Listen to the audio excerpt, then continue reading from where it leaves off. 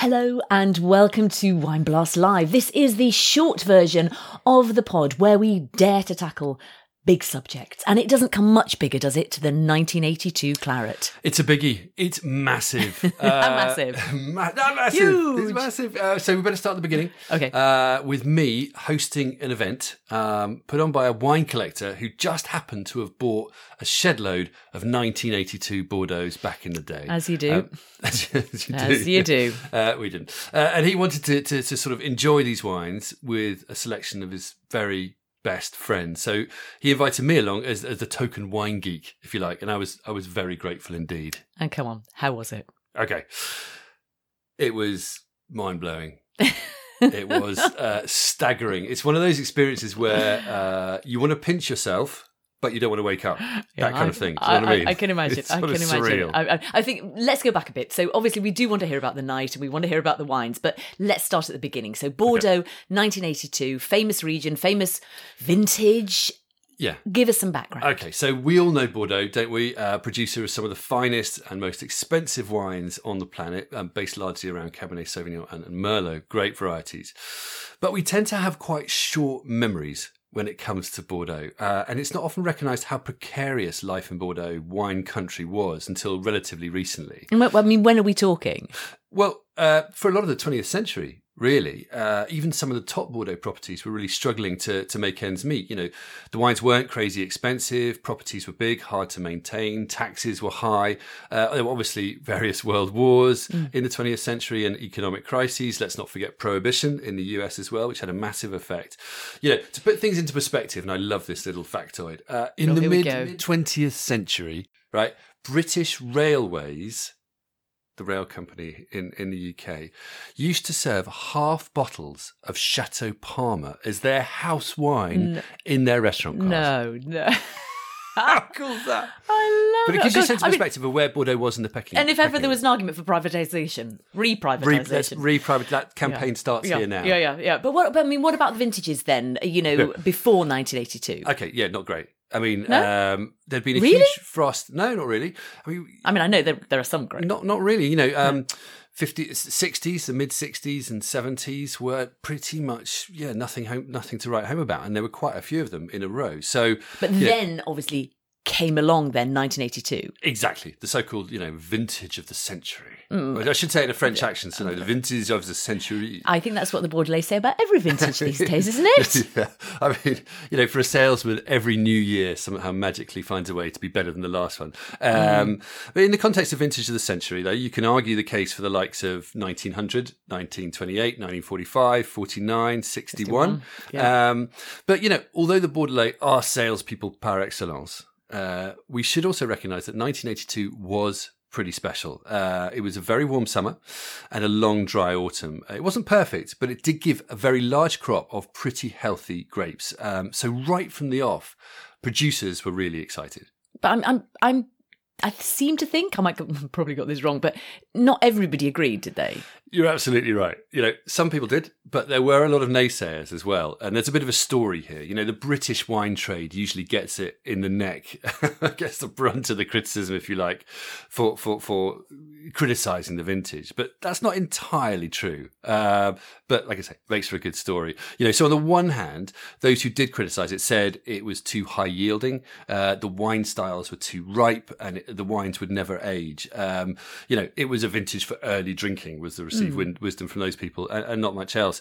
Some people were really quite sniffy about it and described it as, and I quote, Californian in style. That's a bit unfair. Make of that what you will. But just on that note, there was, of course, one notable champion of the vintage, wasn't there? Indeed there was, and this was the other hand. This was the American wine writer Robert Parker, who championed the 1982s from the rooftops.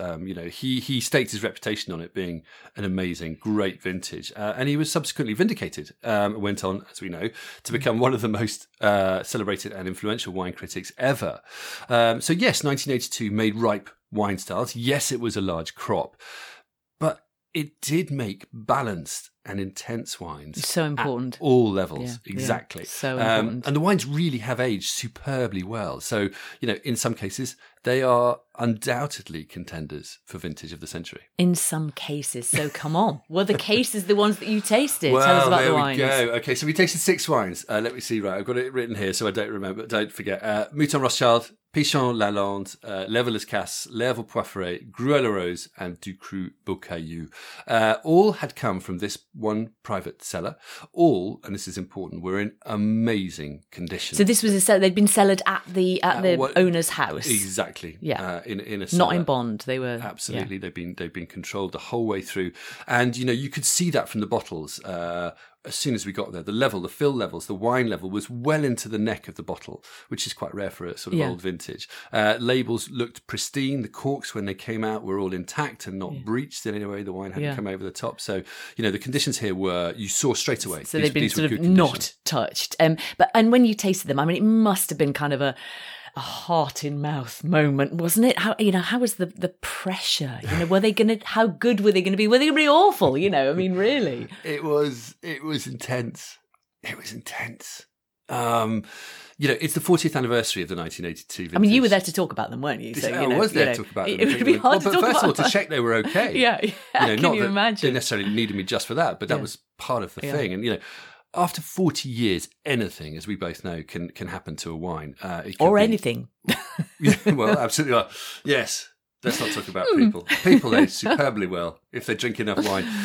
They could have been corked, they could have been oxidized, or they could have, frankly, just died of death. And as all wine inevitably does at some stage, just falls apart, becomes ashen and sort of dead tasting. And I'd read some very prominent critics writing about the 1982s, saying even the top 1982s were starting to tire and to taste a bit tired. And actually, some of the specific wines we were going to be tasting, I'd read these reviews about. Really? So I had my concerns, So when I tasted them with the collector and the sommelier, just before, with all of the guests, some quite grand guests, waiting to come in to this amazing private dining room, it was a high pressure moment. Am I talking this up enough? You live the life, don't you? Goodness. So tell us, Okay. And I'm assuming it's a good ending, but who knows? It is. Few things make me speechless. That's true, as you well know. You like to chat, but this was one of those moments. I genuinely struggled for words. It was, I've tasted a few 1982 clarets, but these were something else. It says something, I think, about the importance of good storage. Yeah, well, I mean, for great wines. I guess people say there are no great wines, just great bottles. Yeah, exactly. Really, and this totally vindicated that, I think. You could have a great wine, but if you store it incorrectly, and you're going to, it doesn't matter. Yeah, exactly. Yeah, so do being realised, terrible things to it. These wines were so vibrant and expressive and exciting, so sort of young looking in the glass as well.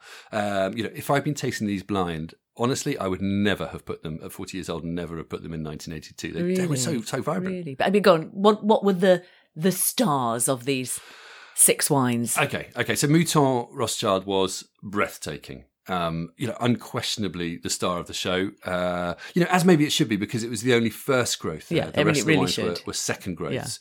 Yeah. But, it was interesting because Mouton is renowned as being the most sort of flamboyant and exotic and decadent and expressive of the first growths. It sort of tends to be full on. But this one was actually quite restrained aromatically. Interestingly, it wasn't what I was expecting. But it was when you tasted it, that was the moment. It was, the palate was so sort of gorgeously complex and fine, with enormous depth and power, but with real sort of grace and finesse. It was silky but grippy. It was everything you want great Bordeaux to be. It was magic. That was definitely the wine I tasted on the way home. Well, you nicked the bottle, did you? No. No, I should have. Yeah, I wasn't thinking fast enough, was I? Just being more serious, it does sound like it was still tasting quite young, and you think it could still age and develop? Oh, totally. And this was the thing. This is what took my breath away. Yeah. So, I remember tasting the 1961 Mouton back in 2012. And, okay, that was... Just dropping that in there. Sorry, just dropping that in. But that was 50 years old then. But it definitely... I remember it tasting pretty mature. Not in a bad way, but mature. This one was still tasting so young. It had been stored well, and it was tasting young and vibrant. It had decades left in it, So so much for a short-lived vintage. And I mean, well, you say that, but was that true of the other wines as well, or was it just Mouton? Okay, so it was actually. Before we started, my main concern, I was worried about two wines in particular I thought might be past their peak: the Lèvres Poiffrées and the Pichon Lalande or Pichon Comtesse. They were some of the less expensive wines. Well, we'll probably talk about that. Pichon Comtesse is one of the more expensive, 100 Parker points. So, but Poiffret definitely the less expensive. But they're two. It's the styles that set those two wines apart. They tend to be the sort of lighter styles, or certainly tended to be then. They tend to major more on elegance and sort of grace and perfume than sheer power. And that was why I was worried that they might not have stayed the course, but they were glorious. Maybe partly because they defied your expectations. Yeah, perhaps. And we're different. But I don't know. Also, in the lineup, reconsidering the whole thing at the end, they were two standout wines, So I'm not a huge fan of Lèvres Poiffret. It used to be a bit rustic and a bit sort of limited in scope. Simple, really. It was underperforming in the early 1980s. These days, I tend to find it a bit ripe and glossy and a bit voluptuous, but that's another matter. One extreme to another. Yeah, but this 1982 had such a beautiful sort of perfume. But more important than that, it was seriously sort of structured. It had power. Really good flesh as well, very sort of vibrant and vigorous. And the Pichon Lalande? Yeah, so the Comtesse, Similar? as I say, another wine that I was worried about. And also, I've never really warmed to that one either, being really honest. It's often just a bit too sort of light and weedy for me. It's a Pauillac, but I like my Pauillacs to be strong and sturdy and, shake me around a bit. Okay. Now, but Pichon Comtesse, just hold that thought for a second. I'm thinking about a Pauillac shaking you around. It tends to have a high proportion of Merlot in the blend. So that's why it can be a bit lighter. Also, I didn't know this before, and I found out when I was doing the research for this, that Pichon Comtesse has quite a fair amount of vines planted in Saint-Julien, the appellation next door, but it has a special derogation to call them Pauillac, which I didn't know. Gosh. Anyway, both of those things, high proportion of Merlot, a bit of Saint-Julien, makes sort of content to make the wine a bit lighter in style. Aren't they taking out the Merlot, though, and sort of replanting to more Cabernet? You're absolutely right. They're replanting to so things to in the Cabernet future will change anyway there. Totally. But obviously we're talking about a wine the 40 years ago now, so that's not applicable. But they are doing that. Maybe they've heard my comments. No. But this 1982 contest just sailed out of the glass with just this perfume that was magical. It was strawberries and graphite and summer flowers. It was totally captivating. The palate, yes, had lightness and lift, but it also had a sort of rugged tannin and juicy acidity that was just unbelievable. So both lifted and grounded took my breath away. So definitely not past it. Absolutely. Let's not. be honest. Absolutely. Certainly not. by the sound Quite of things. the opposite, So Jane Anson, who we've had on the pod, Bordeaux specialist, wonderful wine critic, has called the Pichon Comtesse 82 a knockout wine rightly considered one of the legends of the 20th century. Robert Parker himself called it one of the monumental wines of the last century. And, with that sort of billing, it's hard to come at it and be impressed, but I was. It was immense, against all my expectations. The Pichon Comtesse was my second favourite wine of the evening after the Mouton. Really? It was. What about the Lèvres Las Casses? Because that's obviously another famous Parker 100-pointer, isn't it? Yeah. Well, there were 4 of those, I think, in this lineup. 400 point, but whatever that means. Whatever it means. But the Les Casses was actually the one wine in the lineup that really didn't shine. There's got to be one, hasn't there, I suppose so. And in the context. Exactly. You can call it a disappointment, but really, I think it says more about how impressive the other wines were. It was very good. It was powerful. It was dense. It was what you expected it to be. It was brooding style with firm tannins, tons of cassis fruit. But Les Casses, I think, can be a bit of a sort of bodybuilder wine. It's impressive, it's ambitious, it's flashy. It's vineyards are just over the fence from Latour, even though it's in Saint-Julien. It's still on deep gravels near the river.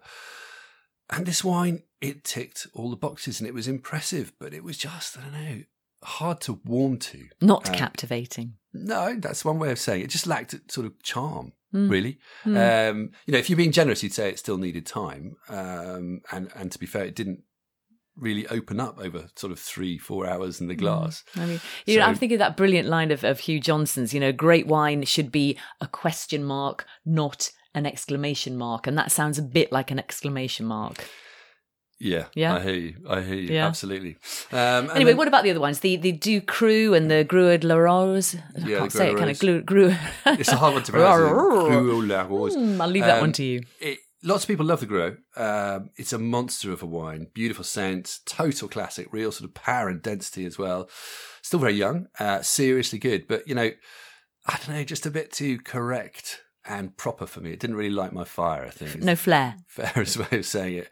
Possibly the best value wine of the evening, though. But I preferred the Du Cru. It was intense and complex, but it just had a sort of slightly funky, meaty, tobacco-y edge. Hard to define, really, but which was just seriously Moorish. So that one, the Du Cru, was my third favourite of the evening. Okay, I mean, I'm fine about your favourites, but you mentioned value there. I'm sure we're all thinking. Everything's relative, obviously, but I think you probably mean good value in the context. What prices are we talking about? If we wanted to buy those wines right now, what would it cost us? You can take the girl out of Yorkshire, but anyway, yeah. No, prices I want to know. No, it's actually how relevant. much money am I going to have to spend? Yes, to be captivated. I wasn't keen to mention prices on the night because I think it sort of can spoil the enjoyment a bit. But I did do you the were probably research. with people who don't care. Well, I don't know. Everyone cares. Yeah, and actually, I it's suppose very, that's very true. relevant context. But sometimes you just want to enjoy the magic, and you're very privileged to. The be able to wines are experience there. This thing Nobody's and got to the buy value. them. Yeah. Yeah, exactly. So. So research, this is not definitive. It's a rough indicative pricing based on some pretty amateur research. But, He's never been good at maths either, just to warn you. Mouton Rothschild is £1,750 a bottle. Pichon Comtesse was £1,200 a bottle. Du Cru is £650. Les Casse £640. Grue la Rose £630. And Poifferet £500. Like I say, these are all approximate.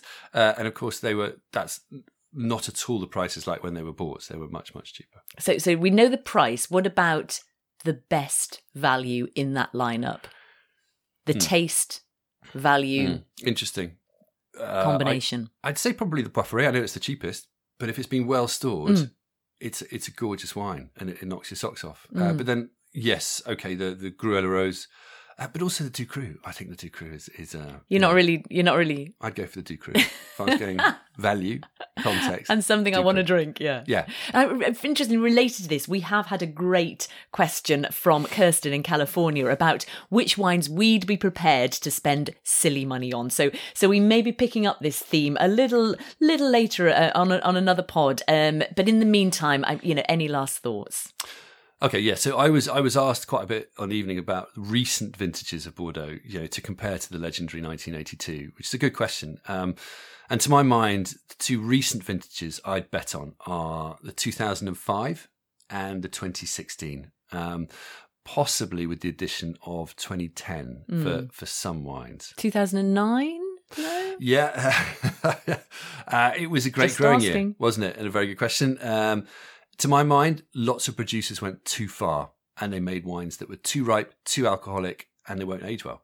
Careful, I think you could end up with another 1982. Eating your words, maybe.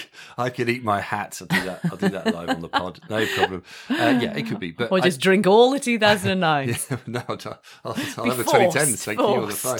But yeah, no, I mean, it could.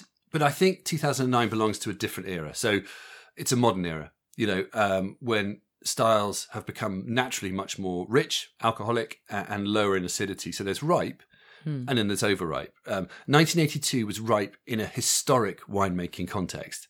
2009 was ripe in a modern winemaking context, and I think they're very different things. Yeah, I mean, freshness and drinkability are so important in Bordeaux, aren't they? Totally. They really are. Well, they're important everywhere, but particularly Bordeaux. But sometimes we lose sight of this. Drinkability, it sounds easy to say. Wine should be drinkable. Its first duty is to be refreshing.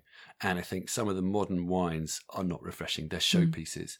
So, when Bordeaux is great, it's about richness, but also balance, that special combination of power, but with delicacy and elegance. So, it's a sweet spot, if you like, between four quadrants. Aromatics, lovely fresh scents, refreshing acidity, firm tannin, and ripe fruit. If you get all of those four together, like you did in 1982, it's magical. So there, let's end on a magical note. If you've tried a particularly special vintage or wine, and you just can't wait to tell us about it, please do. You can do that via YouTube comments or social media or the magic of SpeakPipe on our website, susieandpeter.com. But thank you for joining us, and we'll look forward to seeing you next time. Cheers. Cheers.